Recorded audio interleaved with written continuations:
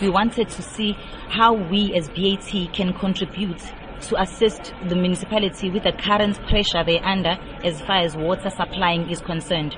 So with this plant, us recycling our water that we have used in our processes, as well as the rainwater that we harvest, we saw that, okay, fine, then we end up using far less of municipality's water supply.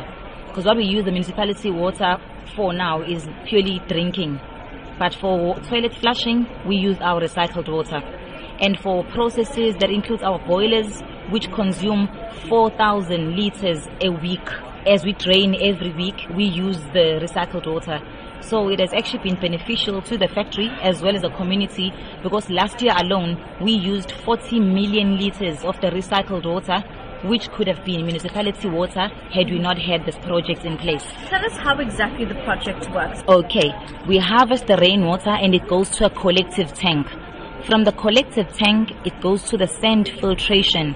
Sand filtration process removes all the big particles, the big solids and the normal general waste from the water. From sand filtration, we then go to activated carbon. When you put the activated carbon, that removes all the bad smell, the bad taste from the water, the viruses and all of that. After that process, we go to ultrafiltration. From ultrafiltration, this is where now we removed all the suspended solids.